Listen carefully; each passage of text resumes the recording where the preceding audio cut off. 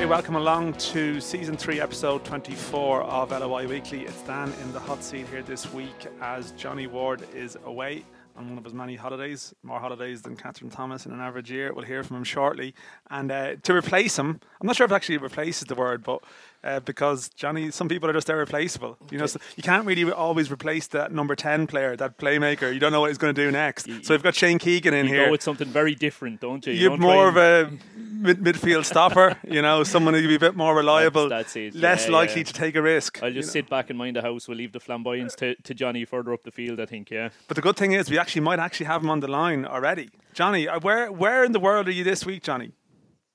Good morning, lads. I'm just in Cannes here in the south of France, just a couple of days away, seeing how people with wealth and, you know, influence and resources all live. Amazing weather, very, very warm. And, I have to find an Irish bar now that'll show the Dundalk game tomorrow night. So how many holidays is this year? I think I actually know. I said to you last night, I said, John, it's a lot of holidays this year. And you said, only 3. And I was thinking, like, I feel like sending a message to that Boom Is Back account that you're sort of vaguely obsessed with, because where were your previous holidays this year? Just remind us. Just a couple of trips to New York, although one of them was a kind of an impromptu decision to go to a wedding. Right. And my sister had a wedding then at the weekend just gone, and all of those Americans that I would have met were back in Ireland. So I'm just vaguely recovered at this stage. It was a lot of fun, and plenty of League of Ireland chat actually as well. You know, there were people who were at the wedding who would kind of be aware of the podcast and aware of maybe the radio work, and a lot of chat about League of Ireland and very favourable stuff as well. People who wouldn't have been into it, it's not too bad. You were in your element, so people knew who you were, did they, Johnny?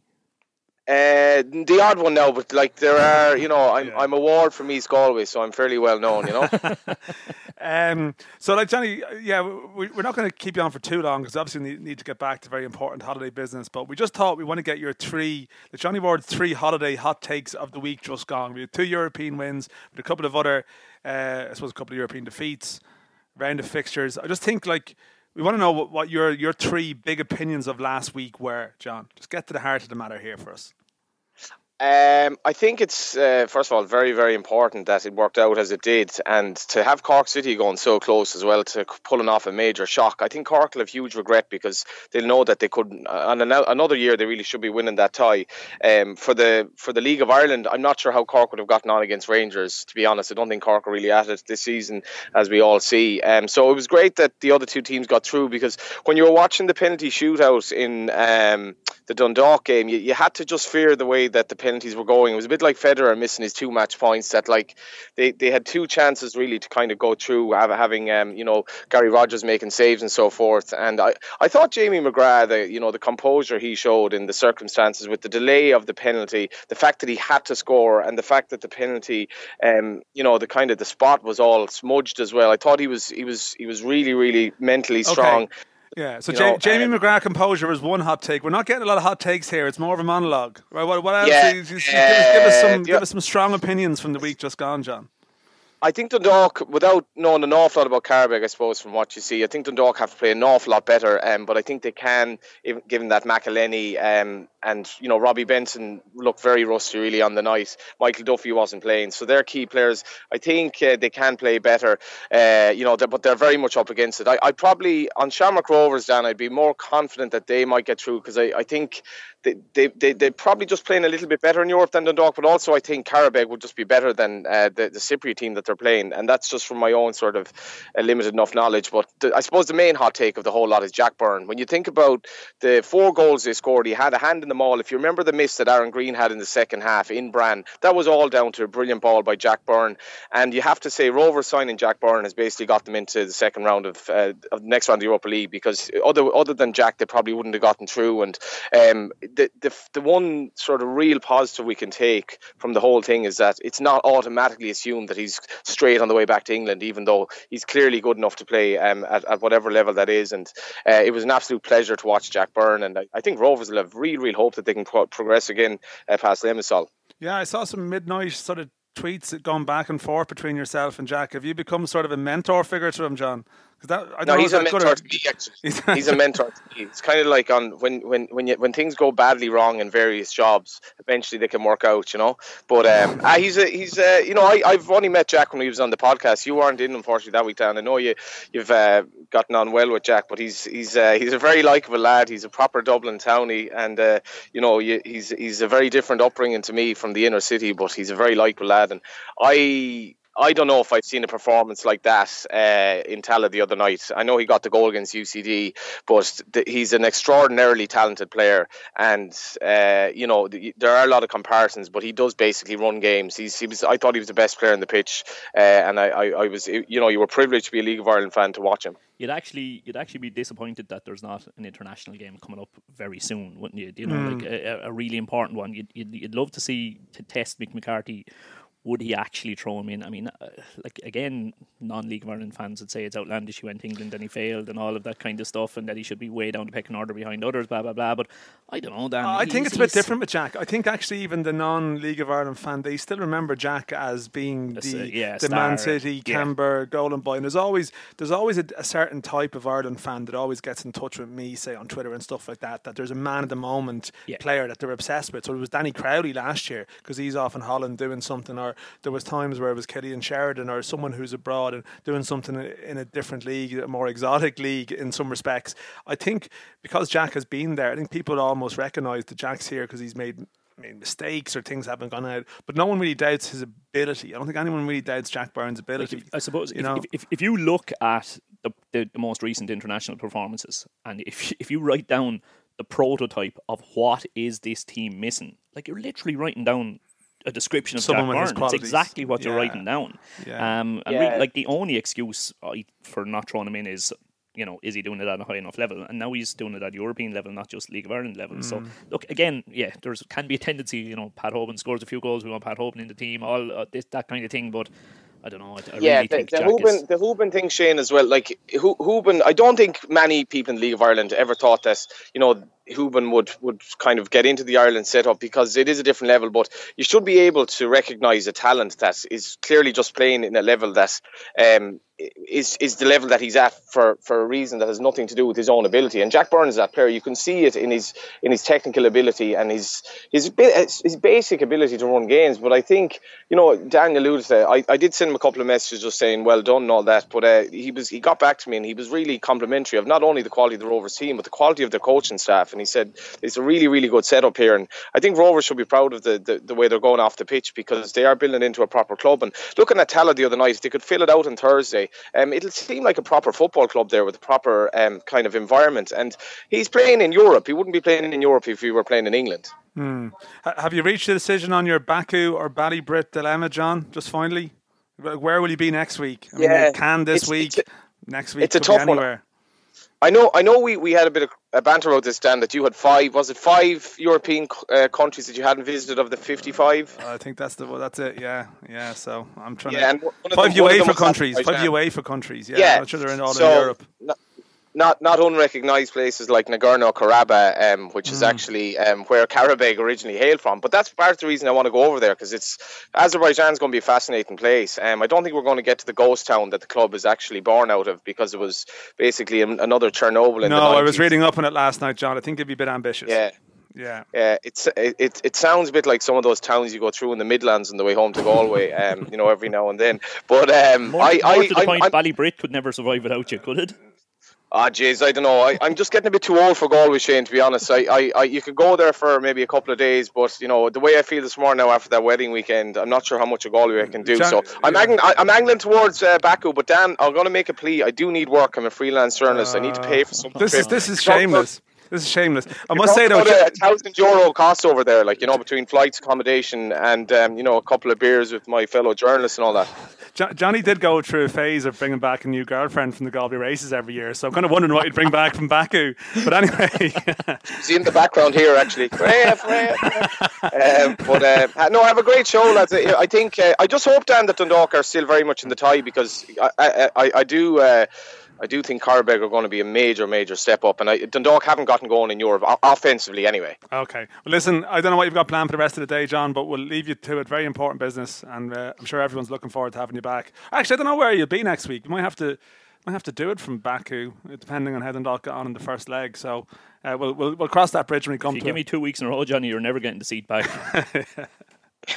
Thanks for the call, lads. See you, John. Good Take luck. care. So that's Johnny Ward there. I should mention, by the way, we are in association as ever with Air Sport and Independent.ie, and you can find us on Podcast Republic, Spotify, Stitcher, SoundCloud, Apple Podcasts, etc.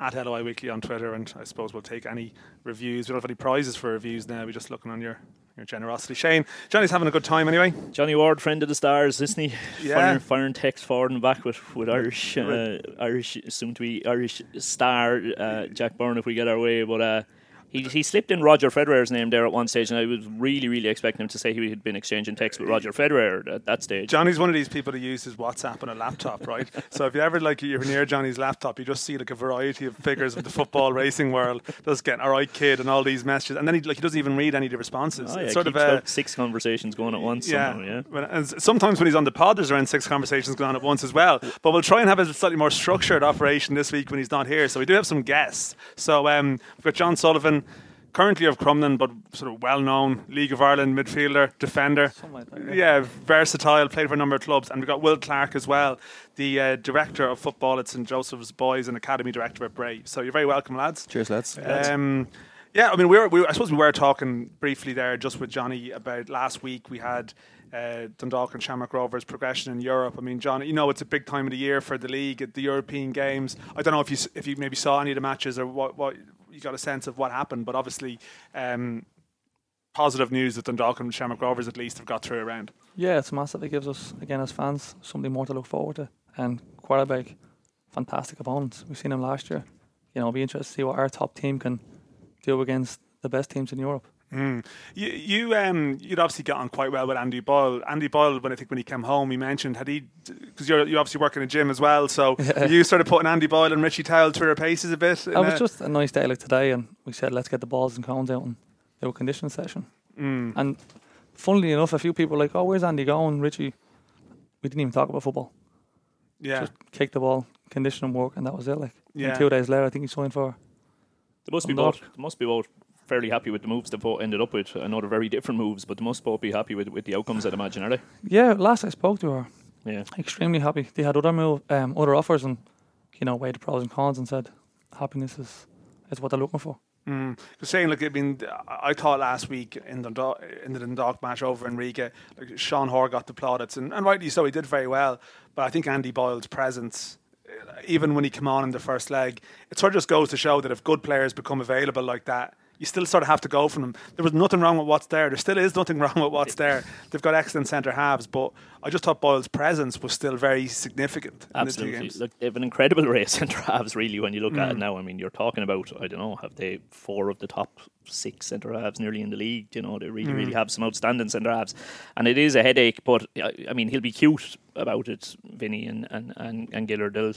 They'll pick their horses for certain races and that. And I mean, they didn't throw Andy straight in. I think he did sit in the bench for 1 or 2 games. They played him up in Derry, I think, just to get some minutes. Get the sharpness into him and that. But I'd say the lads are clever enough that they, I'd say there's a long-term plan. I'd say if you asked them for 3 games down the road what the pairing is going to be there and what the pairing is going to be there, I'd say they knew exactly that. I'd say they'd pinpointed from a couple of weeks off that Andy Boyle was going to start this one.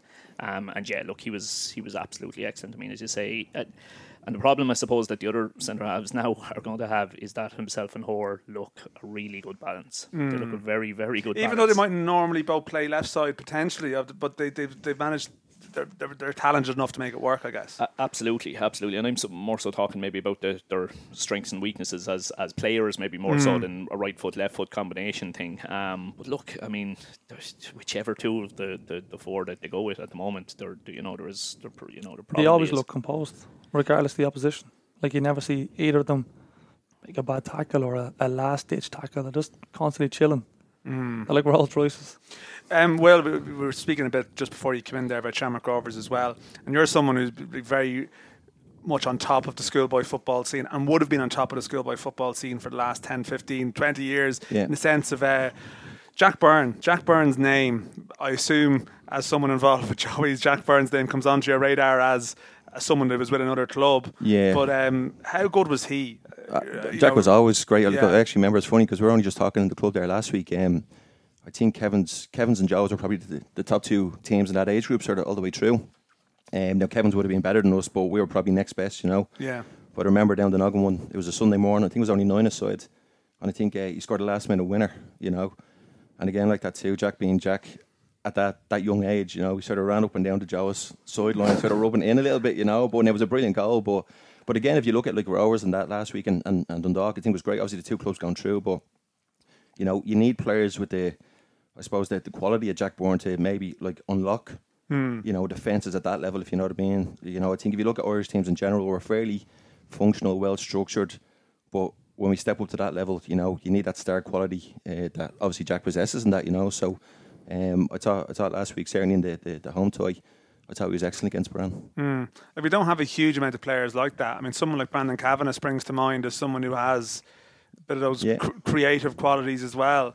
But I don't know, you would do a lot of analysis of like, you know, the underage scene in Ireland. I don't know how we're fixed in terms of players of that quality coming through the ranks. Like, again, it's difficult because, to be honest with you, you know, I think, you know, probably slightly controversial, but sometimes I think, you know, young players are coached too much, you know, and you know, you have to allow them the opportunity to be creative and use their imagination and to improvise and things like that, you know, and it's something that we always sort of try and speak to the coaches in the club. You know, you don't want to coach that rawness out players, if you know what I mean. And it's very much like that's scripted, isn't it? Yeah. Even when you play against them, you're kind of like, I know what they're going to do next. Yeah. And it's like when you go to England, like, and you're watching an academy game, like, and it's like watching 22 robots. Do you know what I mean? The left foot will get on the ball, and you know what he's going to do.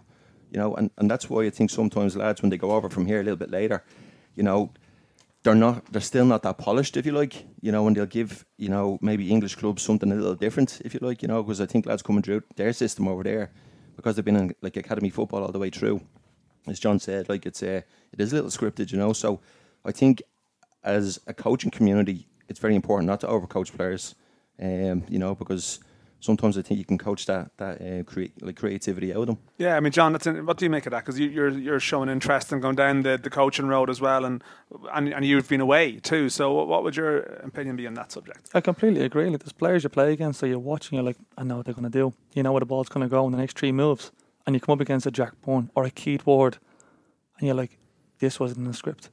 I don't know what they're going to do. They step over, twirl. It's like watching 6-year-olds get a ball out in the street. They can just do anything, and like Will was saying, if it's not scripted, of course it's creative, and we're in awe. But to them, it's nothing. You bring up Brandon Kavanagh's name. Like you'd love to think that he has the wherewithal to, you know, say to Jack, you know, can you show me this, or can you do a little bit of this with me, or that kind of thing. I think, but just on the broader topic of talking about coaching doesn't necessarily always have to come from the coach. Like when I was at Galway, say, we would have had a young player, well, yeah, he was reasonably young, say, Pádraig Cunningham coming through, right? And Podge had loads of ability, but he was raw, right? And then you had Ronan Murray landed on the scene.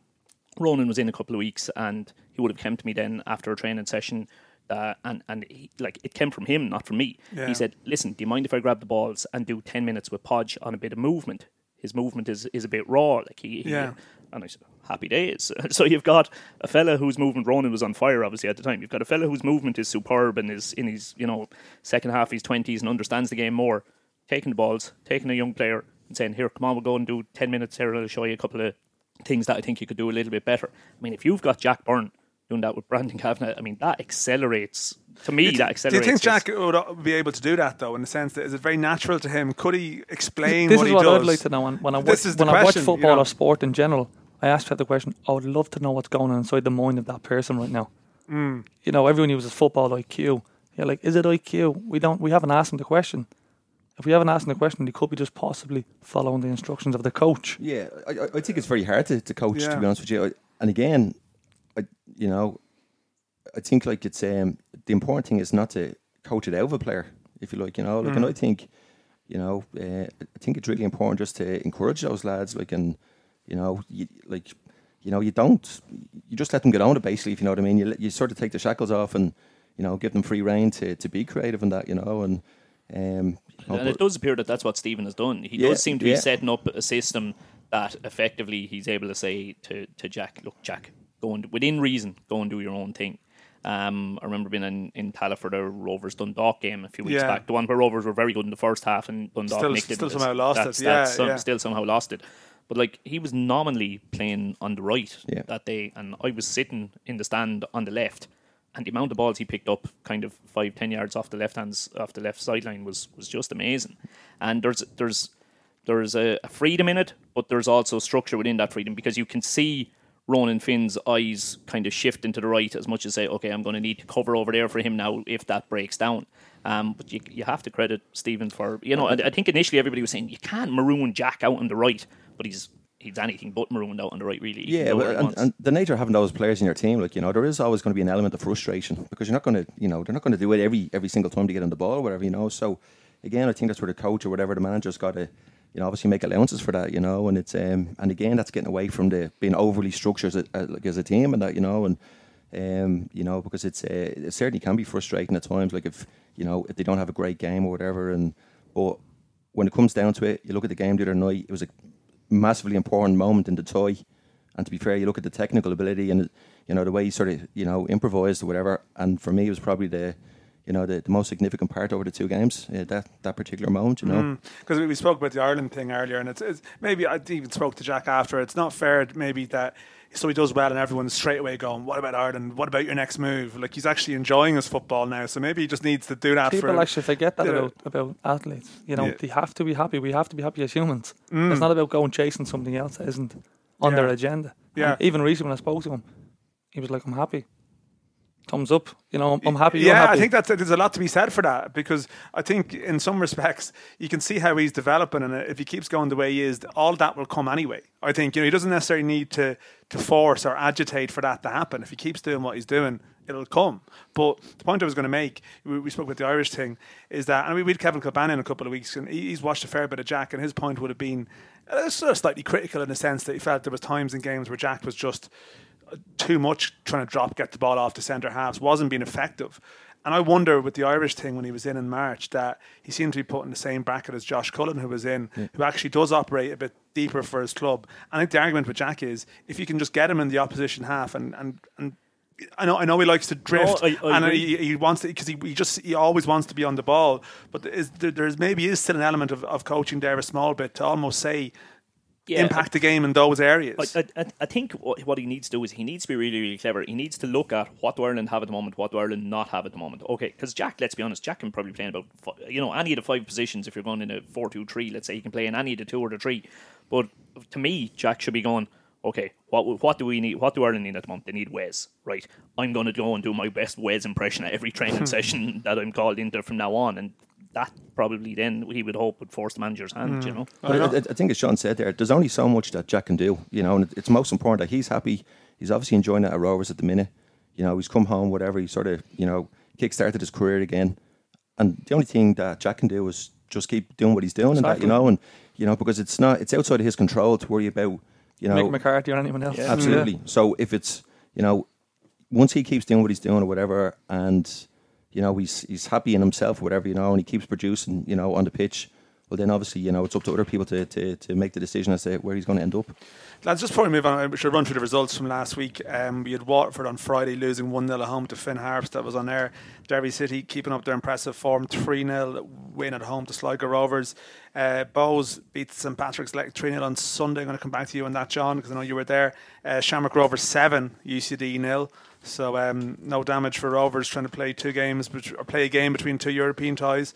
And then in the first division, we also had Athlone 1, Shelbourne 2, Cabinteely 2, Longford 0, Galway 2, Bray Wanderers 2, Limerick 1, Drogheda 4, and then on Saturday we had Cove Ramblers 1, Wexford 1. You were at that game, Shane, I think, were you? I was, yeah.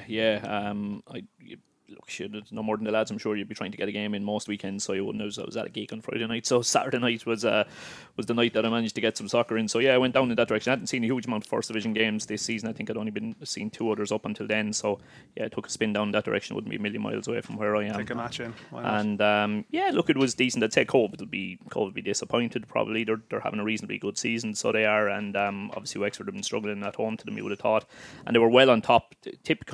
A very regular pattern that you see in soccer. They were well on top until they scored, and then after they scored, for some reason they kind of went very much back into their shell, and not awful mistake, unfortunately, for the Wexford goal, and Wexford at least deserved a draw in the end. If not, Danny got a goal as he does, but he actually missed a very good chance in the second half as well. Probably the best chance of the game that could have seen Wexford actually win the game. Yeah. Well, you're very much around the scene at Bray. It's just results in recent weeks. They can't get any consistency going. Yeah. It just seems to be a bit of stop-start. Very much so. Look, to be fair, the performances have actually been quite good in that. And again, I just think we're probably maybe lacking in the final third or whatever, just having that cutting edge. And it's as I say, the performances have been quite good, but you get a win or two, and then all of a sudden it's maybe a draw or a defeat or whatever. So it has been hard to get a little bit of momentum going in that. But look, from Bray's perspective or whatever, this year wasn't necessarily about what happened on the pitch, which is obviously very important, but from the overall objective of the club,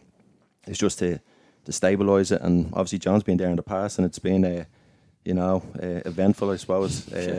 But it's but John's smiling here. It's very hard to sum it up in one word, I think, to be fair, is it? Yeah. But to be fair to Niall and that, and the people who've come in with him, and all the volunteers around the club and that, it's just about steadying the ship this year and laying the foundation for the future success of the club and that, and it's I think, as I say, Gary's been a little bit unlucky in terms of the results. We've sort of dominated a lot of games, and again, just missed chances or just the bounce of a ball. It's been the difference between sort of maybe drawing games and winning games and that. But overall, it's been a decent season and that. And to be fair, we're still within touching distance of the playoffs. So yeah, 27 points. A gap has just suddenly opened up between fourth and fifth here. But I suppose it can all turn. You have to get a bit of momentum going, though. And see, that's the thing. It's again, I went down to see Cabinteely the other night against Longford and that. And to be fair to Cabinteely, they've got an experienced backroom staff there with the likes of Devo and Eddie Gormley, and Eddie Wallace is around, and so those lads know what it takes to get out of first division and that. And they're really well set up, very organised, and to be fair, they've got one or two really good players up top and that. And obviously Rob Manning's had a good season in terms of the number of goals he scored and that. So it's but if you look at it, maybe bar Shells in the last maybe sort of 12 games, everybody's sort of being slightly inconsistent. So that would still give you hope that if you can put a run of 3 or 4 games together, that you might still creep in or whatever. Absolutely. Like you say, it's 7 points, and 7 points, you are looking and going, that's quite a gap. But then immediately you look at the weekend's games, not to go too far ahead, but you look at the weekend's games, and Bray at home, Athlone, Bray would be hoping to win that, and then they're looking at Cabinteely away to Drogheda, thinking there's a good chance Drogheda could do them a favour, and all of a sudden, you're potentially looking at the table the following morning and it's back to 4 again. Yeah.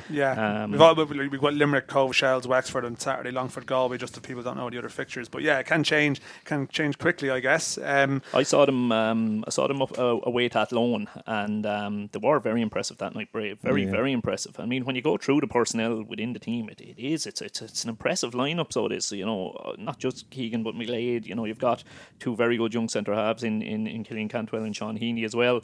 It's a decent side, and in fairness to Gary, I mean, it's Gary's first full season. He didn't have a full season last season. He's going to be learning on the job as well, so he is. And I think whether he gets up or not this year, as you say, this year is probably more so for him and the club about, right, let's put ourselves in a position where we can really, really go the following year. Absolutely, and it's just about laying the foundations and bringing a little bit of stability to the club. And then obviously, you'd hope that recruitment, Gaz will sort of, obviously the team and the squad will evolve obviously over time and that, so it's so now look, as I say, obviously you want to be thereabouts come the end of the season, and from our point of view, it'd be great to be involved in the playoffs and that and see where it takes you. But certainly this year it's just about sort of steadying the ship. John, are you missing the involvement as a League of Ireland player? You had your wedding coming what was that, last month? Yeah. Still got a bit of a wedding shine, a bit of sheen off you there. But I know I spoke to you at one point, and you said maybe when you didn't get fixed up before the start of the season, you were sort of going to concentrate to a degree on that, and you're back with Crumlin. But are you tempted to come back into the league? Is it something that would interest you? Of course. I couldn't turn a good option down. It's a fantastic league, and like I tell everyone, you're probably insane if you don't want to play in it. When you're playing sport, you don't want to play at the top level. There's something missing there. So yeah, if I got a good option, of course I'd go back. Would that extend to the first division as well, though, or would you be sort of very much thinking you want to go back in the Premier, or would you listen to a first division offer?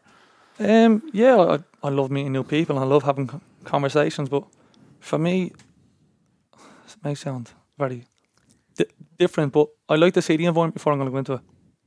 Last thing I want to do was agree to something that myself and whoever's in charge, we just have different values, and again, they say beggars can't be choosers, but I'm all about happiness, and I want to be happy wherever I go. It makes perfect sense. Like, I thankfully I can refer back to a piece of work that shows that I'm not just saying it because you're sitting opposite. But I went to the out of contract game that night, and I actually did a Times piece on the back of it. And John was the best player on the pitch that night. Absolutely was the best player. And I wrote that the following day in the article.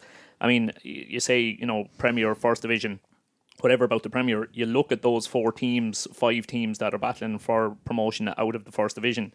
Like, there's probably only a handful of players available at the moment who are game changers in terms of genuinely increasing your chances of going up. And John absolutely falls into that bracket. Like, I'll be cheeky, John, and throw it at you that, like, you're a player, even when you're talking here, you're a player that knows his mind, for want of a better way of putting it. Like, you think sometimes our managers looking and going, I talk too much. I'm deadly serious. I don't doubt my ability. Like, any team I've played for, I've played. When fit, I've played. That's a fact. So I'm looking from the outside. Maybe I just speak too much. I ask too many questions. Well, you've literally taken the words out. I'm looking from the outside, and I'm going, how can one of the top 5 teams in the First Division not have made a move? And then you look at coaching and you look at managers, and it's uncomfortable to be questioned. It's uncomfortable to have to explain why you're telling people to do what they want to do rather than just telling them and then they do it. And I think managers know that if John's in the dressing room, he probably is. When they say do that, he probably is going to say why instead of doing it. I generally like information. Have you had meetings with managers? I'm not going to go into individuals. No, but very, very have little. You had chats where very little. No. And I see it. We talk about coaching, and Will said it's a very difficult game. It is. It's very difficult because we're not coaching a specific thing in a sport or a specific sport. We're coaching people, and like you're saying, I very rarely see one-to-ones or actual communication. And for me personally, I just need to know the objective of the session, because one day I want to be a coach. I am now. Well, I think myself as a coach, but I'd like to be able to explain something to somebody if I'm going to coach them. So when I'm going through an exercise, of course I like to think it's relatable to the game. So if I can understand it, it helps me then come Friday. And you see, I would argue it's a good thing, because I've said it at team meetings at the start of a season when you come in at a new club, or even just the start of a new season at the same club. I've said to players, you've got you to be concerned with. Me as manager has got 20 of you to be concerned with. So at times I might forget to give you your fair share of the pie in terms of one-on-one time with me and enough feedback from me. So you take the bull by the horns. You come to me and say, here, listen, you haven't given me any feedback in the last week or two. Can we have a sit down there and can you give me a few bits and pieces? It needs to come from the player. The manager, you might think he's ignoring you. He's not ignoring you. He just has 101 things going on and he hasn't thought to give you the bit of feedback that you want. So instead of going, he hasn't spoken to me or he hasn't given me any kind of tips in the last couple of weeks or he's not telling me why I'm out of sight, take the bull by the horns and be the person who goes to him. And I think that's a good thing. I think it's definitely a good thing in John's case. I just throw it out there are some people possibly might think it's a good thing. Yeah. I don't know. But at the same time, I try to look at it as a positive. Everything happens for a reason, and maybe this will bring me into a different path, coaching or whatever else. Are you enjoying it? Yeah, I enjoy it. Really enjoy it. I enjoy working with people in general. Like that question there, what goes on in someone's mind during a scenario? I ask that all the time, and you're fascinated when you hear an answer. Yeah. Some are like, don't know. And you're kind of like, okay, and you're a defender, right?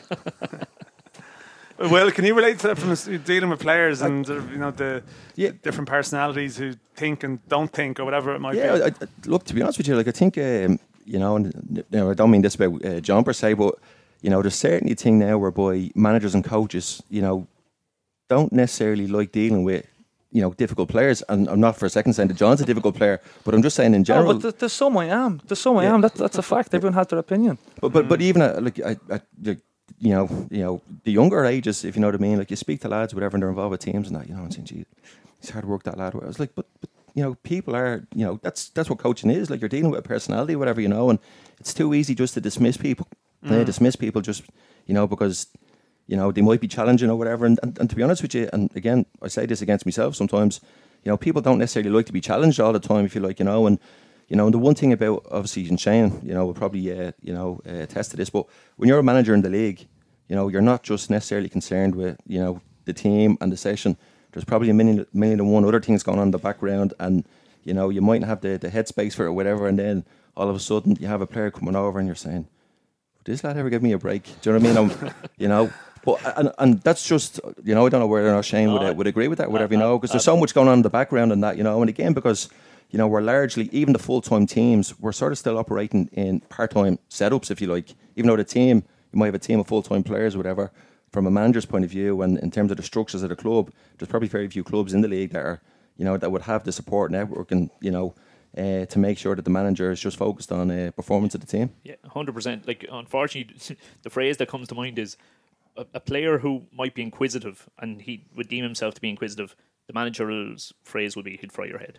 You know, you're busy. Yeah, you know, yeah. And look, as you say, you've definitely hit the nail on the head in terms of the manager has 101 other things going on. But if the player comes to the manager, then the onus is on the manager. Absolutely. If it's not directly him, it's the fall down in fitness. Well, right, let's get the fitness coach on it. Is it on technique? Okay, let's get first team coach on it, or a Ronan Murray on it if it's a striker, whatever. And I would genuinely love to think that at these organisations, not League of Ireland, everything, that there's constantly coaches meetings once a week. Again, like a business. If we have it once a month, it's too late. Something happened 3 weeks ago. But once a week, how are those 3 doing? And your job today is those 3 and those 4. Because again, one person can't do everything. We have to delegate. Well, speaking of good coaching, lads, and I suppose good news stories, because we've had enough bad news stories in Irish football lately, and we are going to probably discuss some of them, because I know, Will, you were at the recent workshop, which actually might be more of a positive gathering, but absolutely. You know, it's still stemming out of a bad spell. But we do have an Irish under-19 side in the European semi-finals this week, and John, I saw you put out a tweet about Tom Mohan, that you'd worked with him as a coach at some stage, and we'll have a discussion. I mean, this is a great story. I mean, this is for people maybe who are just following the results, but they may not be aware that, I mean, this Irish under-19 team is missing something upwards of like 10, 12 players who would be in the squad. So actually, it's not really an Irish under-19 team. It's an Irish under-19 team with under 18, under 17 in terms of the ages. And I think, like, Tom Mohan doesn't have we had Tom in here previously, he's not someone who would ever be described as brash or someone who sort of, you know, screams from the rooftops. And I don't think you're going to have people going around trying to put Tom Mohan's name forward for something or anything like that, when actually another manager that brought a team to a semi-finals, you imagine to be a different hype around them. But he's done exceptionally well, and his staff, of course, as well too. John, you worked with Tom Mohan. What was your impressions of him? I think you said almost less is more to some degree. Yeah, I remember he was with the home base side when I was like 15, 16. I couldn't get into the international side again. But the summer wasn't good enough. And he would just have a small conversation. He'd just watch, he'd observe everything. He'd always be smiling. He'd literally physically put his arm around you. You know, he'd be like, "How are you? And how are you feeling?" And if you'd done something, he'd be like, "Right, fantastic, keep doing that. And why not try this into your game?" There was once we played in the Foyle Cup, I made a run. Semi-final, I was offside. And I scored, but I was offside. And he said to me straight after, "Do that 3 times a half, you'll score a goal." Done again, a final, but I scored. But only when he said that to me, I was like, okay. That's something new I can add to my game. And luckily enough, then I got to work with him in the 17s. And like I tweeted, like, I remember very little of what he said, but he always made you feel good. You know, you walk around on your toes, your chest is up. It was just the energy he'd give off. Well, what's this mean for? Well, it's come great. in there, Will. Sorry, to be fair, like, if you I had the pleasure of working with Tom, and I worked for the FAI and that, you know, and he's a brilliant person and that, you know, and he's always has time for everybody, and for me, that's the key to certainly underage development. Give kids confidence. It's as simple as that. You know, if you instill confidence in a kid, you know, it's better than a whole season of sessions, if you know what I mean. So if a kid comes into your environment, whatever, and he feels confident to you know, play his game, obviously within little sort of structures or whatever, you know, you'll get the best out of him. And again, if you look at, you know, what Stephen Kenny has done, obviously with the 21s, you know, relatively overnight. Again, I know Stephen say loads, I wouldn't know him personally, but speaking to some of the lads who are away, you know, they loved it, if you like, you know, because he gave them that confidence. Tom is the same. It's the same. And when you go all the way down through the international managers, you know, we've got some brilliant people involved in football in this country and that, you know, and unfortunately they're not the ones who make the headlines. But when you look at it, like, I think 16 of the squad are actually Irish born. So they've come through our system here, you know. And for us to achieve what we constantly achieve, you know, sort of year after year, you know, like, people working at underage level, be it schoolboy or in the underage League of Ireland setups now, they're doing unbelievable work, you know, and we're absolutely punching above our weight given the, you know, the resource that we have available to us, you know. So it's look, it's great. You know, it's great to see the lads doing well, whatever, you know. And as you say there, it's probably, you know, there's probably 10 players that maybe, you know, if Tom was to pick from everybody that he had available to him, you know, that was eligible, you know, there might have been maybe 8, 9, 10 players that wouldn't be there this week. But again, I think I actually tweeted a couple of weeks ago, it was great that other lads have got an opportunity. Yeah. And to be fair, the lads have taken it, you know, and again, that's part of their development now, you know. That's a fantastic thing. That's a fantastic thing about sport. Yeah. And it'll actually upset me the first game. I don't know which commentator said it. Oh, and I was like, will you just shut up? Absolutely. Yeah. And focus on the positives. Let the kids play, like, you know. That's clearly what Tom has done, focused on the positives, because you know the players are playing with such confidence and such freedom that I'd say he has never once mentioned. Yeah, I think so. I think the lads over there, I know Mark Catton's over there, and one or two. I'm pretty sure I heard one of them say that like he hasn't been saying it in interviews, and you know that a certain type of manager in a particular situation, they will always accentuate the negative in the sense of, well, if I had those 6 players... Yeah. And we talk about confidence. If your own manager said, if only I had X, Y and Z, you're like, all right, thanks. This was the problem with Martin O'Neill's Ireland sometimes, that he constantly spoke about what players couldn't do. And that's fine to a point, but it just became... again and again, and you can just imagine the players being told all the time, you're not that good, you know. And the thing about it is, like, there's a lazy narrative, you know, out there that there's no players in Ireland. There's loads of players in Ireland, and the people who are saying that, you know, they've no experience in terms of Irish football. You know, they sit wherever they sit, not necessarily in this country, whatever. They might come in and do punditry for RTE every now and again, and they say there's no players coming through. There's plenty of players coming through. The thing about youth development is it's about opportunity, and to be fair to Stephen, to be fair to Tom, and the lads underneath them, they're giving players an opportunity now. There's a little bit of a pathway now. So, again, you promote the best players, the best 16, 17, 18-year-olds. You know, again, going back to the Toulon tournament with Stephen Kenny, you know, I think when you looked at the Brazil squad, which was obviously a very, very good side compared to the Irish squad, probably on average, there was probably 2 years in the difference. You know, and the fact that we competed so well, and you have the looks of Jason Knight there, you know, who's probably, Jason's a 2001, you know, playing against effectively like an under-22 team. So, there's definitely players there. I think the challenge for us is now, how do we sort of, you know, create the playing opportunities really for these lads to get them to the next level, you know. But we are, since the negative for us is there a massive positive. Troy Parrott playing the weekend for sports senior team. Yeah.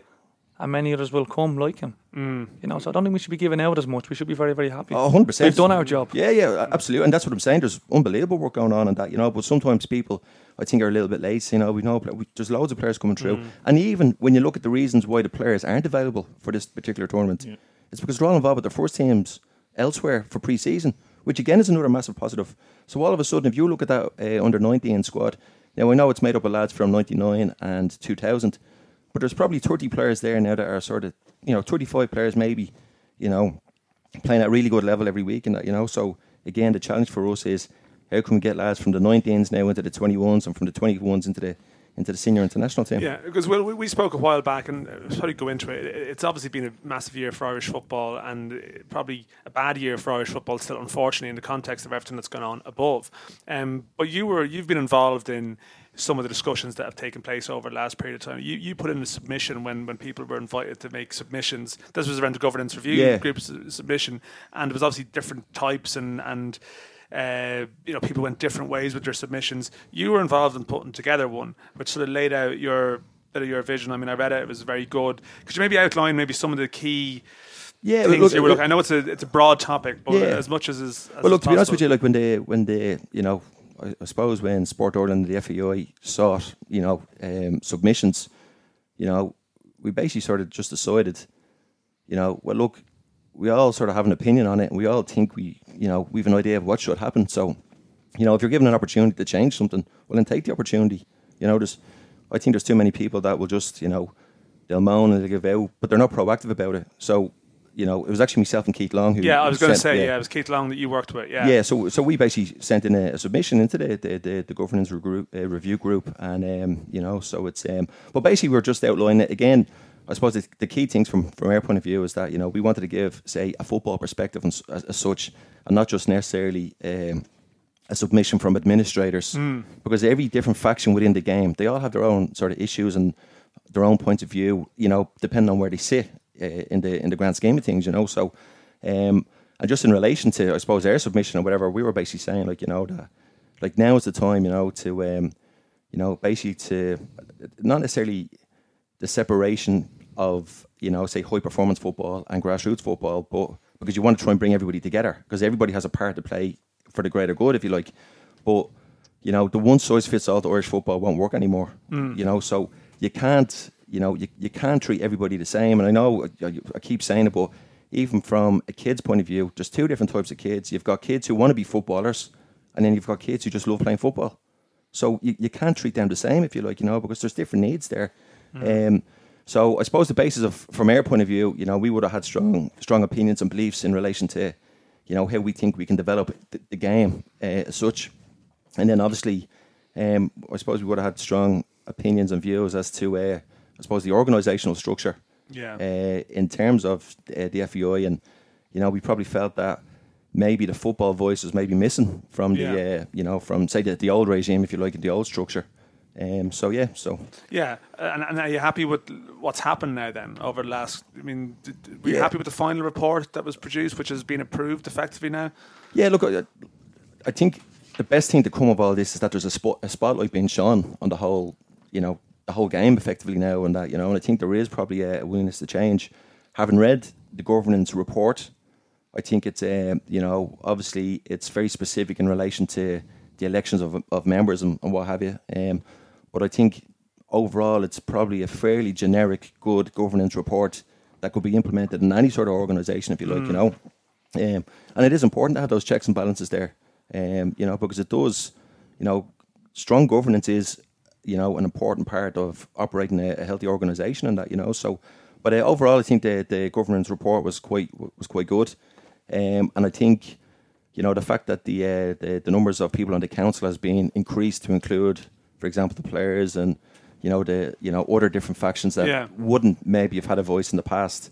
I think that's been a positive as well. And it's really, really brilliant that people who are so involved in the game, like Will and Keith, have taken the bull by the horns and done that. I would hope that Will's equivalent, if there's such a thing, or people like Will and Keith from outside of Dublin.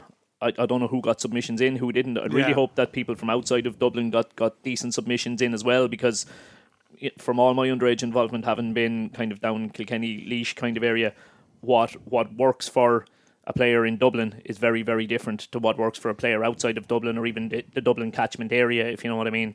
And I think it's not that it's two separate pathways, but they are very, very different scenarios. That's a good point. I think that there's a danger that a lot of the debate around schoolboy football in Ireland is very Dublin-centric. And I think, I think you were part of a discussion recently with your colleagues from Belvedere and St. Kevin's. It was on Off the Ball. It was a very good discussion. But if I was to make one criticism, it was like, it's just missing that small bit of that regional voice. That was exactly my thought on the back of it, because you say that was an absolutely excellent discussion, so it was. But if you could have shoved, somebody from another big city, a Cork or a Galway, and somebody from a middle of nowhere, as we call ourselves, and say. So, what is the different challenge? What is it there? You tell us what's the difference. Well, I suppose the biggest problem outside, and it can still be a problem in Dublin as well. The biggest problem outside is that you need to make it more attractive to a 13, 14-year-old. I mean, to put it very bluntly, right? We would have had a kid down in my area, and let's say he's the best soccer player in the county by a country mile, okay? And he's also the best hurler in the county by a long shot. All right, he could go 3-4 years around Laois without anybody knowing he plays soccer, almost, if you know what I mean. He will be in the paper pretty much every weekend, back page of it, after scoring the winning goal, all this. He'll get unbelievable amount of coverage and pats on the back for doing well in hurling. Nobody will even hear of what he's doing in soccer. Okay, that feeds into a chap's mindset. If he's getting to 16, 17, and now it's time to go one direction or the other, that's a big problem. So it is, and the amount of really, really promising footballers who have been lost. I don't know if lost is the right word, but have ended up playing GEA. You just mentioned Pádraig Cunningham. Yeah, well, Podge, there you are. Podge is even further down the track. But even, you take it back, some of the Kilkenny senior hurling team, I mean, some of them were absolutely fantastic soccer players. David Clifford, by all accounts, the Kerry footballer, was supposed to be an But what did they lack then? Did they lack a national team, your team competing on a national level in their region, or what was it? So I think some of the things have been fixed. I think the new structure, to be fair, has addressed a lot of those issues, and I think certainly, I think it's been brilliant. Overall, again, it's far from perfect or whatever. It's not a common view. I mean, one of the points that would have been raised in that chat was the amount of thrashings that have been handed out, which certainly isn't ideal. Yeah. But my argument would be, I'm just raising it. Well, what's the solution here? Yeah. I think the thing about it is, Dan, there's not really that many heavy defeats, to be fair. By and large, the games have been really competitive in that, And again, if I look at it from, say, a schoolboy point of view, if we were playing a team in the All-Ireland from wherever around the country, it would be highly likely that you would go down and win by double figures, to be honest with you.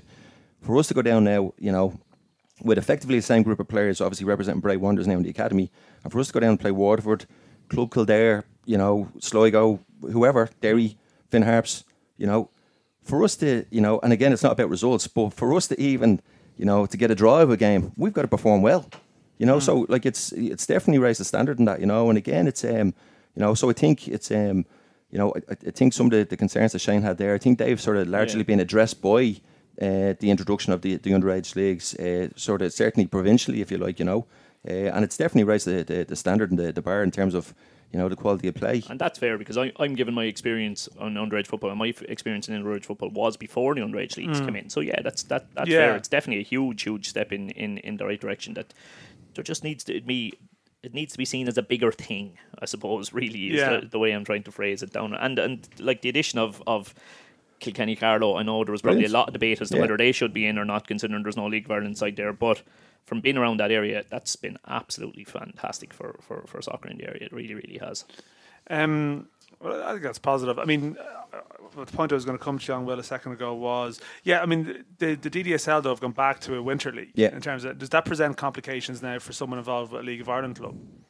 Not really. Look, it would be preferable if the two seasons were aligned.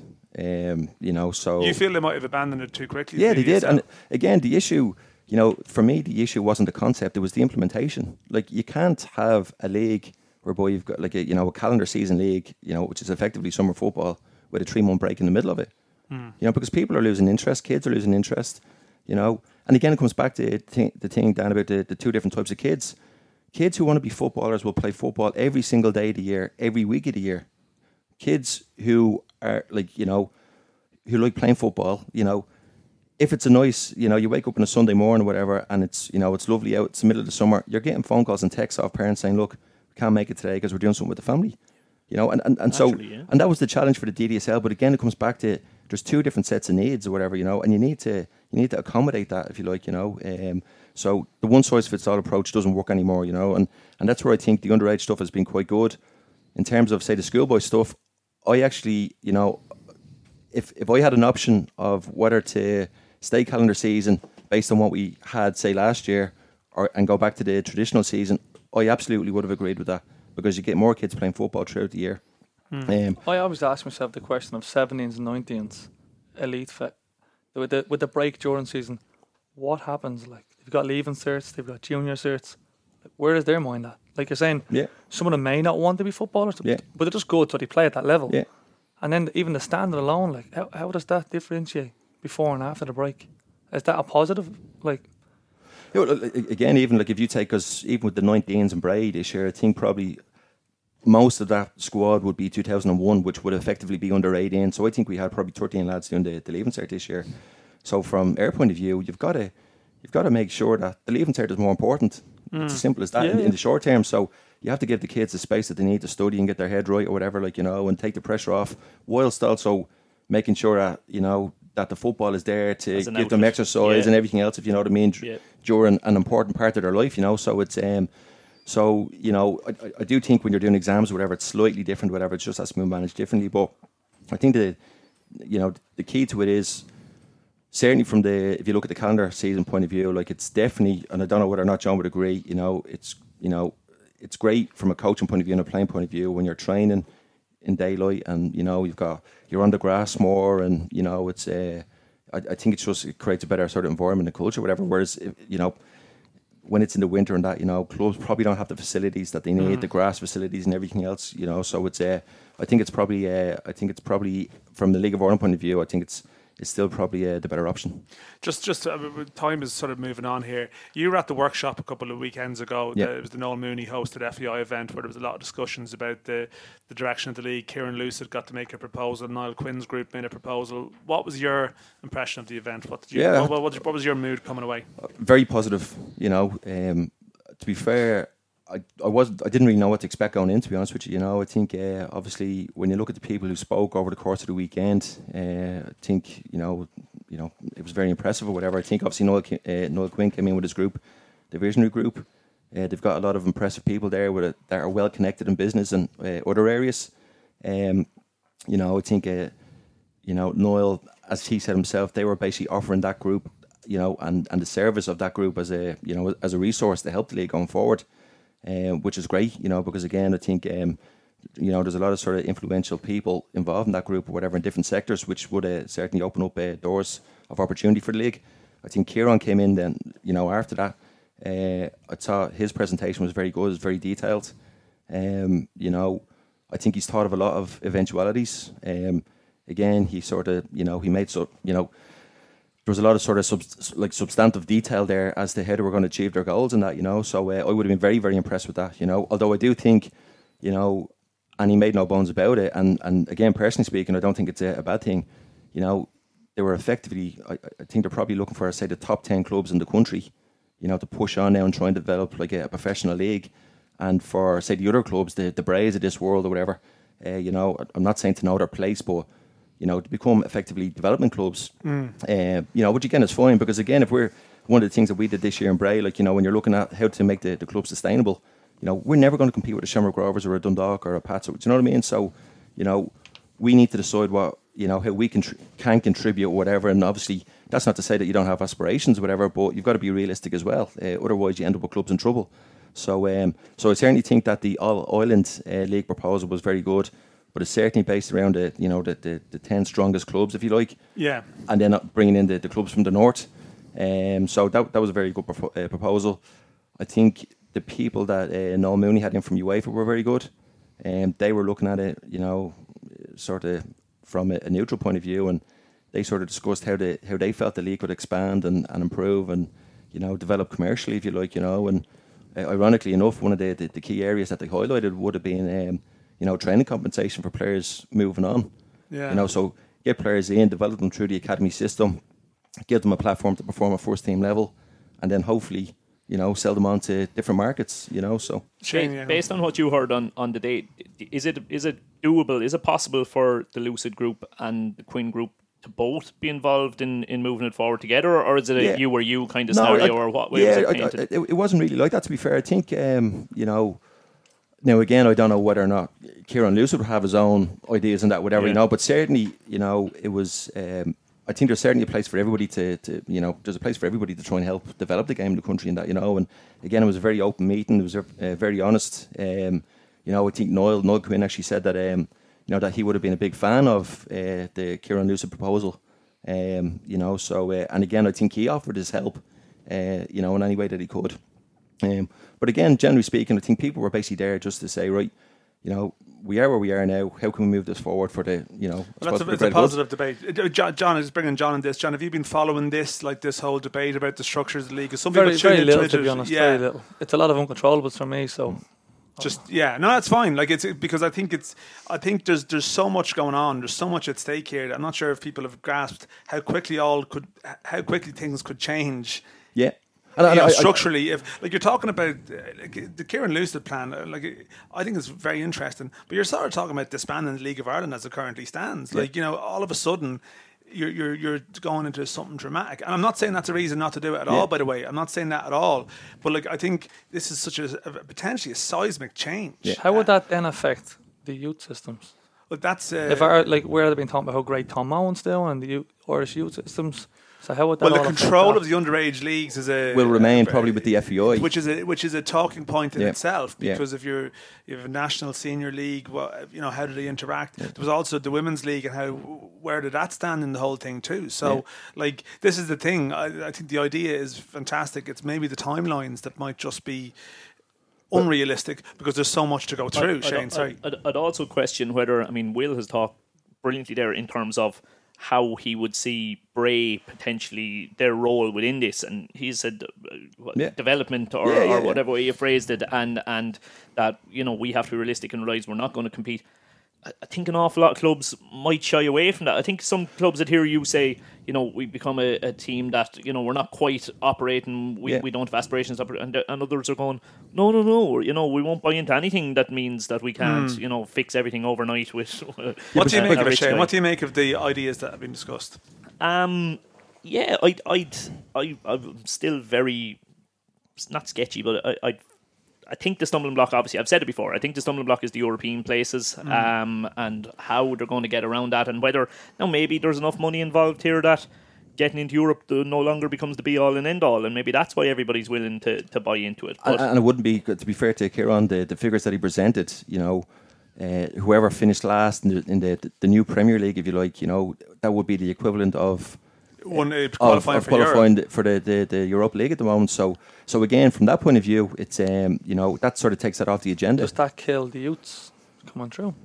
Because I'd like to think from a player, the only chance, or some of the reason why we get chances, or youths get chances, is clubs don't have money to bring in older, experienced players. But now if they have all this money coming in from coming last, who says they're not going to get League 2 players, League 1 players, 28, 29, 31? Well, again, this is the classic debate of what do clubs in Ireland do when they get money. It's like, do they always spend it well? You would hope that the fact is that the clubs are still going to have those underage structures. So, that they recognise the value of it now. And the thing about it is, Dan, you've got to make academy football pay. Because unless something is, worthwhile doing from a financial and a business model point of view, why would you do it? Yeah. Because ultimately it's about money, if you know what I mean. So, like, again, if you go back to the ECA report, like the European Club Association report into academies there a few years ago, like most Category 2 countries, of which we would be one, they view their academies as, adding economic value to the club, so we just...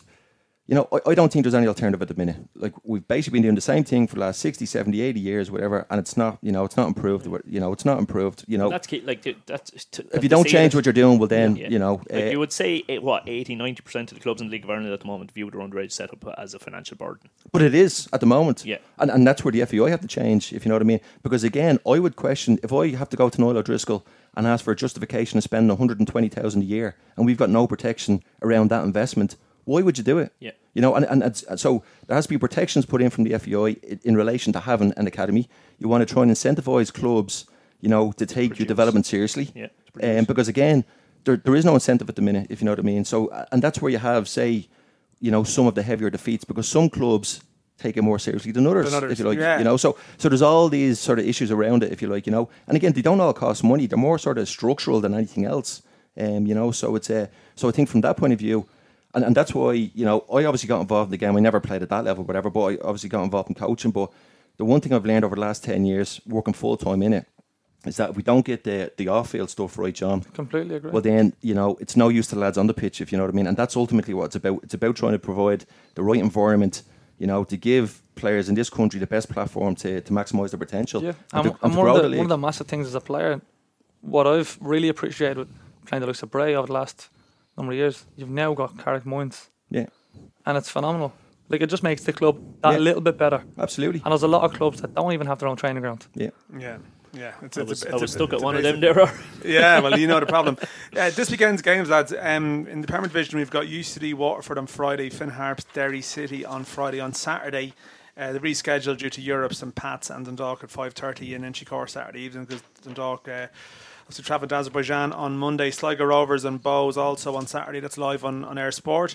And then on Sunday, another rescheduled game, Cork City, Shamrock Rovers. 4 o'clock Sunday afternoon. Shamrock Rovers are... Finn Harps Derry is also live on Air Sport, I should say, as well. And Shamrock Rovers rescheduled again because of their European commitments. John, you were at Bows Pats on Sunday, actually, just to ask you about it, because it's a 3-0 win for Bows. Some of the commentary afterwards is people suggesting it wasn't a 3-0 game, but what was... You might have a slightly different take in it. What was your feel? I thought it was a good game. Pats had chances through Dean Clark. He was very good for Pats. I thought he was Pats' best player. Bows just kept catching them on counters. I think every Bows goal came from a Pat's chance, and he just flipped it around and came straight down their throat. It was a great game. People talking about European hangovers. Rovers proved there isn't any. with a 7-0 thumping. Pats are just struggling generally, maybe. I mean, it might just be that. It's, they lost 3 days after being in Sweden, but and okay, maybe their performance wasn't that bad, but it's a big loss. They're 8 points behind third spot now, and they're struggling a bit. Shane, I don't know. I mean, they've actually had some good results in the league in recent weeks, but that was a big win for Bohs in the context of this wider European picture, because Derry are starting to hit a bit of form as well too. Yeah, it really, really was. And look, they are, they're a team who at the start of the season you saw the strength of the personnel that they were recruiting, and there was such a buzz around the club. I think opening games, they had massive crowds in for it and the whole lot, and for whatever reason it just hasn't kind of fallen into place for them. I don't think they're far from a poor side. They're not kind of struggling, I suppose, in the way that Waterford are struggling a little bit more, but there's just something missing. Obviously goals is something that's missing, because they look very well structured and they're very hard to score against. Well, they were up until the weekend, I suppose. Yeah, they've got a lot of individual brilliance, a lot of ability. Yeah. Like, that's something you wouldn't question, but that's not why they're losing games. Yeah, you were praising Keith Buckley, his contribution on Sunday. Phenomenal player. Like it's one of those things. You watch the game, you miss him. You watch him, you see it all. Like, he's bringing players into areas, and he's freeing up space for Keith Ward. And then he's freeing up space for Wade Slater to come in inside from the right, who then assisted in the goal, in the first goal. But I think he's phenomenal, and that's something I think players need to. We talk about creativity, which is fantastic, and we need to encourage it. But also the flip side of it is there's players like Keith Buckley who knows his role and does it. And me personally, I think if Pats had Keith Buckley, they wouldn't be in the positions they're in. And players like that are undervalued, John, aren't they? Completely undervalued. And as something I was looking at the weekend, it's a thing we see on social media where if a kid scores a goal, we get a picture above them. And I was watching the Bohs game, and this came to mind. I was like, Keith Buckley doesn't score goals. Yeah. So a kid of his ability or his characteristics, they'll never have plaudits on social media at the age of 12, 13, 16. And it's something we need to keep recognising and applauding. I mean, you'll both of you, I'm sure, be used to hearing in coaching lingo, you hear the phrase a lot, how many energizers have you in your dressing room, how many de-energizers do you have in your dressing room, and if that balance is the wrong way around, you're in big trouble. I don't know Keith Buckley that well, but just watching him from the outside, he strikes me as being one of the ultimate energizers. He sets the standard. It's short passing, long passing, when to run long, when not to run long. As the game opened up, the 60-minute mark, it's very exciting as a fan. It's counter-attacking. Once he got the ball from his left-hand side, opened up and realised 1 versus 4. No, I'm going to cry for him back out and keep it. So I was like, brilliant, he knows his role. Someone else would have went down the throat, lost, and you can see it. Yeah. Is it a bit like someone like Chris Shields who knows his role within the Dundalk side? Yeah, yeah. And the only thing Keith is missing is a trophy for him to get more recognition. I hope this year he gets a trophy. Dundalk Carabag on Wednesday, lads. I mean, we know Carabag are a good team, but we might necessarily know a huge amount about the attributes of the team. The description is that there may be more. They're they might move the ball quickly. They're maybe different to Riga, who are more strong and physical. I don't know how we feel they'll fare. I mean, it's. Well, I think, Dan, like, if you look at, say, Dundalk scenario, I think once you get through that first round, I'm not saying the pressure's off as such, but there's always huge pressure on the league champions going into the first round of the Champions League qualifier. So I think the pressure's off slightly. I think it probably suits us, to be honest with you, being the underdog, if you like, where we can sort of get in behind the ball and maybe hit them on the counter a little bit. I always find, with all levels of the game in this country, when the onus is on us to go and break teams down, that's where we struggle a little bit, So, I'd be, quietly confident for Dundalk that they'll, that there'll be more of a match for them. You look at that last week, and you look at how things played out. Is that a positive or is it negative? In that, do you look and you go, Dundalk were far from their best, or do you go, Dundalk were far from their best and still got through? It could be liberating for them now. That's almost a sense of. There's massive pressure in that game. Yeah, I have to say, like, being over in Latvia for that, like. The pressure, the tension in the ground, like, it was actually a horrible game, really, like, for large periods of the game, because there was this inevitability about where it was going. But I'm sure, like, at various levels, you've all been in situations where you almost just know that this game is just about not making mistakes. It just became one of those matches where it was like, we just can't make any errors here, and you see it out. And it is funny, if the Dundalk had lost that penalty shootout on Wednesday, I think there would have been a bruising fallout. I just think there would have been a sense of, you've missed a chance to beat a team you're probably better than. And in fairness, it was going to be a tough challenge. I mean, the guy you had on a couple of weeks ago, he called it absolutely perfectly, didn't he? In terms of that's how Riga actually play. Like that's their style. Because he'd said it, and I was having a look to see, would you have a bit of a bet on it maybe or something? And I was looking and I checked their previous games, and they'd scored quite a few goals in the previous games. And I was going, does this lad know his stuff at all? And then you watch 2 games, and he absolutely knew his stuff. They were 100% set up that way. And it's very hard then for Dundalk to really, like, they couldn't, if that was a league game where if it doesn't work out for you, you've got more league games coming and it's not the end of the world, Dundalk would have thrown everything at it. They would have thrown the kitchen sink at it. But they couldn't. They couldn't gamble that much by just throwing everything at it. And it was a real kind of knife-edge game, I can imagine, as you say. And again, I think if you look at the business model of that club going forward, like, it's important that they do have a certain element of European success to keep it ticking along. So there's no dispute in that. Yeah, they just have to. They have the biggest wage bill in the country now, and they're guaranteed 1.2 million for getting through, but that doesn't remotely cover their wage bill. So they almost have to aspire to get through that round every year, which involves winning the league every year too. Absolutely. So well, I think the thing about Dundalk this week, whatever, I think the shackles are off a little bit, and I'll be very, very surprised if we don't see an improvement in the performance, if you like, whatever about the results, because obviously their opponents are very, very strong with a good European calibre or whatever. But I'd fully expect Dundalk to play well and be more of a match for them. And we talk about Jack Byrne and creativity. Yeah. They've got a lot of players who haven't turned it on yet. In Europe, that is, of course, you've only had 2 games. Yeah. But this who are you thinking of there, John? McElhenney? Well, McElhenney, there's Michael Duffy, there's Jamie McGrath. McGrath's a very talented player. Fantastic player. Yeah. And it's beautiful to watch them in intricate passing, and that's how we're hoping to score goals. In the last couple of years, who was the most challenging player you played against in the league? Maybe that's who did you always find? God, this is going to be tough. Patrick McElhenney. You know what he's going to do. He can't stop him. Yeah. You're like, I know he's going to just shimmy in his left and go on his right, and then he just does that, and you're like, oh. Yeah. And he has that. Like, you're right. He hasn't. And he stands you up, and you're like, oh, he stopped the ball. Now I have a chance. You don't have a chance. There's players like him and Jack Byrne. You actually prefer them to keep the ball moving, where others you're like, all right, you've stopped the ball, you've slowed it down, and now have a chance to win it. They can just go. You must be barking at the players around you to try and just stop the ball into him. It's like I can't stop him once he gets it, so you need to stop it. Just cut it off source for me. I'm playing these people. Yeah, it's important. I mean, it's a strange one though, because obviously, like, Shamrock Rovers have a big game on Thursday against Apollon Limassol as well, and hopefully that's well supported. But there is still this question mark, Will, about like the inequality in the league too. So it's great that Dundalk and Rovers do well, but they get more money, and the more money that they get gives them a position of power when it comes to winter. Shane looking to come in here like next winter. I mean, but Cork had it for a couple of years. Well, Cork have wasted it. This is Cork have wasted it. I mean, this is the problem. I think that's just professional sport. Like, it's not a level playing field, to be honest with you. And it's just I do think there's a small argument to be made for the redistribution. Was that raised at the weekend? Or the weekend just gone? Yeah. It was, to be fair, and again, it wasn't necessarily, I thought it would have been shut down immediately by the clubs who were involved at that level, but it wasn't shut down, if you know what I mean. But again, I think it was the chap from Sligo made the point, and it was based on the fact that, say, their league programme and clubs who weren't involved in Europe are obviously, they may miss out on home fixtures and everything else, whatever, and that money should be redistributed or whatever, redistributed rather. Correct me if I'm wrong. Is that not what they do in Holland? Yeah.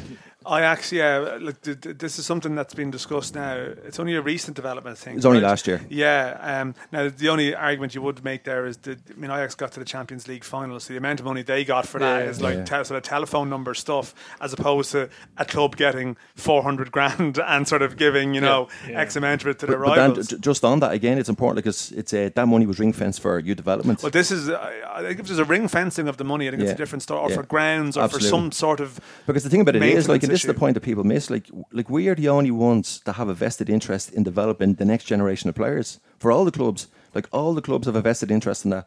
So the better quality player we can develop going forward, it means everybody will benefit, if you like, So it will mean the likes of, at the minute, the Dundalks and the Rovers and whoever else in Europe. They're going to sign them all eventually anyway. Exactly. Well, yeah, but the thing about it is, but even with that, like, the more money that's flowing around the league in terms of cash flow, that will filter its way down to other clubs, if you like, So it's so even though people will say, oh, look, the gap's getting bigger, whatever, but you'd like to think that some of that money will trickle, find its way down to other clubs in terms of, maybe, clubs are buying the better players from other clubs and what have you, So, look, the bottom line is the more money involved in the league, the better for everybody, I think. Look, and I know we're getting close to the end of it, and you don't want to come kind of finishing negatively. Don't worry, you're totally replacing Johnny Ward if we're getting towards the end of the show, and you just introduce. Now, what about what about human rights issues somewhere? It's like a 15-minute debate. So like, no, not that bad. No, but like, we're chatting away here, and everything is kind of fine in the world because we have 2 teams through to the next round.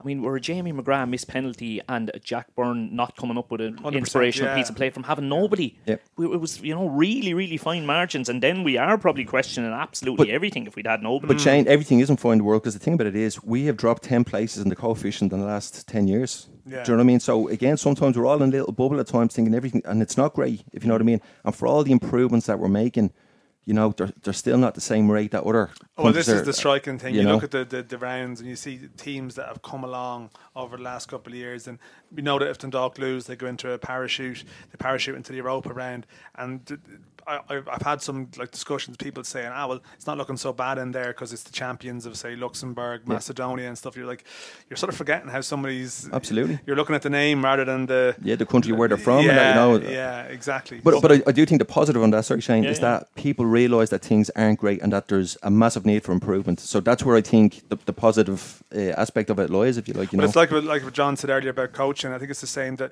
I believe that after every year of European results, there needs to be a discussion and review, regardless of how well it went. Absolutely. There still needs to be a review anyway, to go, what did actually we learn from this year, what are other countries doing, or whatever it might be, Shane, finally, I feel like you've got one last point to come Well, just looking at the fixtures again, not to allow European football to hijack everything. I mean, I'll go for the. I can't sit here in a Johnny Ward chair and not make the outlandish statements, but I mean, how much trouble are Waterford in if UCD beat them on Friday night? Johnny did say this a while back, and I sort of dismissed the idea that could be plausible. Well, you're looking at a scenario 7 points, and if Harps managed to pull it off against Derry as well, like you could end up on Saturday morning where there's 2 teams 4 points behind Waterford. So it's a huge game for them. It really they have a lot of games in hand. I mean, obviously their squad's been depleted. They've lost Bastian. Elbazetti's been injured, which is massive. Saw somebody tweeting there recently. I think they put up their team from 12 months ago and their team from now. There's only one survivor. Was that it? Yeah, was it Dino Halloran? Dino Halloran, I think. Yeah, no, the turnover's been, and sometimes momentum can suck you both ways, I don't know. I think the Waterford story has been a good one. That I'm not sure if I really want them to get into that situation at all. But obviously it looked pretty bleak there at the weekend. But we shall see. Listen, we are going to wrap things up. We're not sure where the show is going to be presented from next week. It might sort of depend on Dundalk's situation and whether me and Johnny are away or not. But John, great to have you in. Hopefully have you back in the league soon, asking some questions. Or not. We'll great to have, or not. John Sullivan in a couple of weeks' time signing for a club and saying this interviews about what a wonderful manager this is. Deep down he's actually hating it, but Will, good to have you in. We'll have you back again. Definitely a lot to discuss. And Shane, we'll have you back again soon. No problem. Johnny will be on holiday within 3 to 4 weeks, so I'll be fine. I'm sure he will. Thanks for listening, everyone. Talk to you. But there are limits to your life.